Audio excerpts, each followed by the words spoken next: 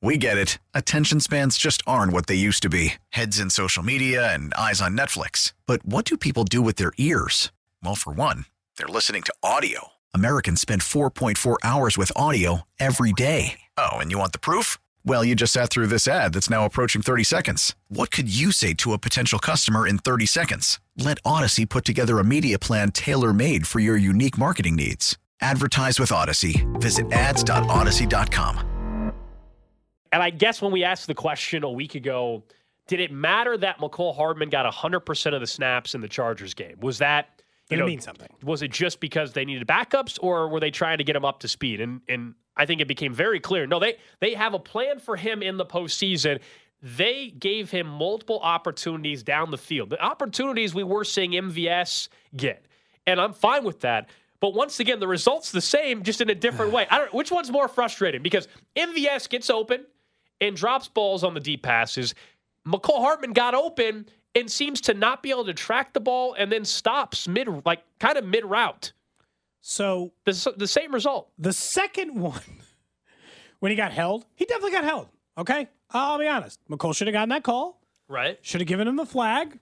But I still think he could have gotten to the football. He can't track the ball that well. Had he just run? Here's what I don't think it is. I don't think it's that McColl's just quitting on the routes and he just stops flat out running. Except for the one where he got held, he did just stop running there. So fine, I'll give you that. But I do think in the other two, what it was is exactly what you're saying. They have no one on this team who knows when the ball is in the air, how to track the football and then catch it. Look at Tyreek in that game. I know we bashed him early and we still can't. Look at what he did while the ball was in the air at slowing down, speeding up, whatever it needs to It's like the same play, by the way. Like in terms of like just the different result. Like this, if McCole Hardman tracks the ball, then it's the same. We get the same result as what happened with the Tyreek Hill play. Exactly. McCole had 3 different opportunities to catch a deep ball in that game, and he got 0. And it just always comes back to the same thing. Like, do you just gotta stop trying? And I know that like somebody would be like, well, no, because if you stop trying the deep pass, then it makes everything else more predictable. But they're also not going to respect the deep pass until you actually complete one. He got 4 targets in the game. 3 were way down the field.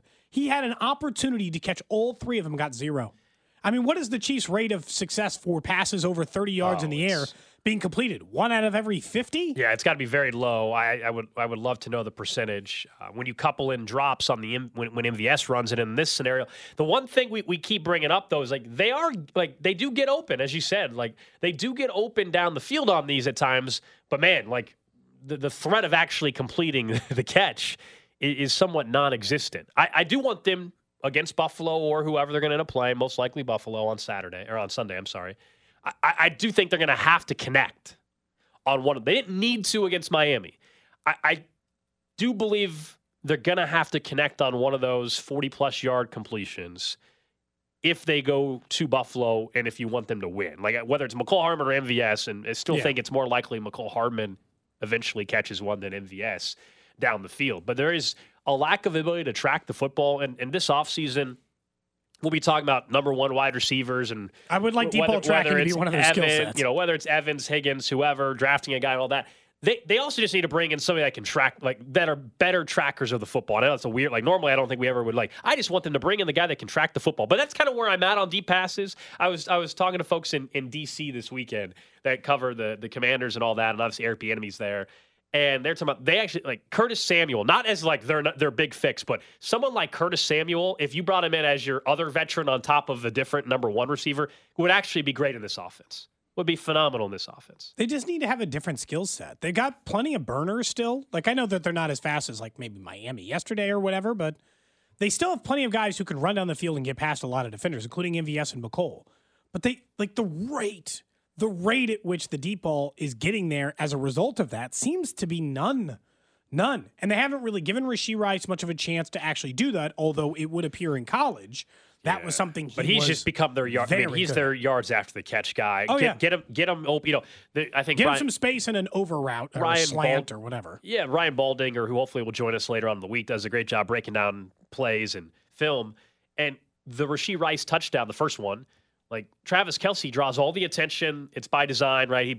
And it just sets it up where it's like an easy play theoretically for Rashee Rice. I'm not saying he didn't have to work for it, but like it was set up very easily for him. And that's the kind of stuff that that's why long term I think he's the number 2 receiver. Like, to me, he's the guy that you're getting on crossing routes and slants, and that's going to be him.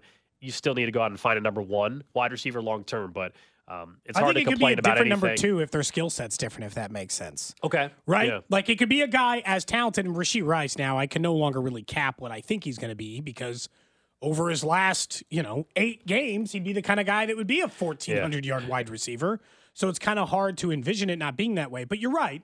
The difference between, like, what a Larry Fitzgerald was as a number 1 wide receiver and what DeAndre Hopkins or Tyreek Hill, where Rashee Rice is probably pretty unlikely to ever be 5 catches for 130 yards. He's always going to have to be 8 or 9 catches for 130 yards based on the way they use him in the system. But boy, it is frustrating to watch the deep ball in this game. This team still. And that was an easy win, and I'm still like, come on, McCole. Just one. Would Justin Watson maybe be a guy that you try to do that to? I mean, they've had him all year. So his longest reception's 41 yards. His yak on the year is 47. So when he catches, he's basically going down or he's toe dragging out of bounds. It seems like, I guess, the next option of guys that you would put in that position might be Justin Watson. I mean, he is the 3rd wide receiver in terms of yards and reliable enough, I think, that he can. They had something design-wise that worked getting McCole open in that game. That's something I'll absolutely admit. Yeah. But again, they have done that a few times even when it's MVS. But going back to how we started the show, and we'll get into it again here during the Chiefs Red Half Hour, like, I'm good with the occasional deep shot to one of the other guys, but still, their bread and butter has to continue to be just feed the big 3, which is Pacheco, Rice, and Kelsey. That has to be, and they did that, and that's why the results were what they were. I refuse to believe that it's just a coincidence. It is pretty obvious. You get the ball in the hands of your best offensive players, and good things are going to happen. We joked on Friday they needed to give the ball to Isaiah Pacheco 25 times. There's no excuse.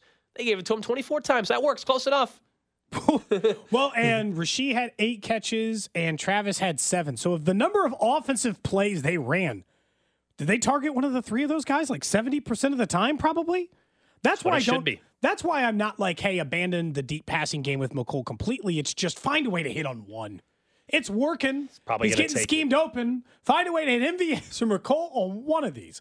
Honestly, I felt like the McCole ones were closer than the MVS ones ever were. It probably just felt that way because it felt like if McCole had done something slightly different in any of those 3, it's probably a completion. I hear you. I think it's because MVS actually got his hands on a couple but dropped it. McCole Hardman wasn't even getting his hands on the ball because just bad tracking of the football, and there was probably PI on one. But I think you have to show you're making an effort for the football to get the PI call in that circumstance. Cody, you're right. 69% of the touches of every single play were handled by Pacheco, Rashee Rice, or Travis Kelce. That was close. That's what it should be. Like, it's every game, that should be the split. Sometimes, like Andy Reid and Matt Nagy, all these guys are, when it comes to football, way, way, way smarter than any of us, of course.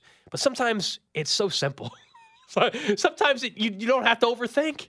Like, they can be, like, in terms of how do they get those guys open, that's why they're smart and have the job that they have. But sometimes, who to throw to? But just sometimes it is that simple. Get the ball to your best players. And that's what they've done against Cincinnati 2 weeks ago, 3 weeks ago now, I guess.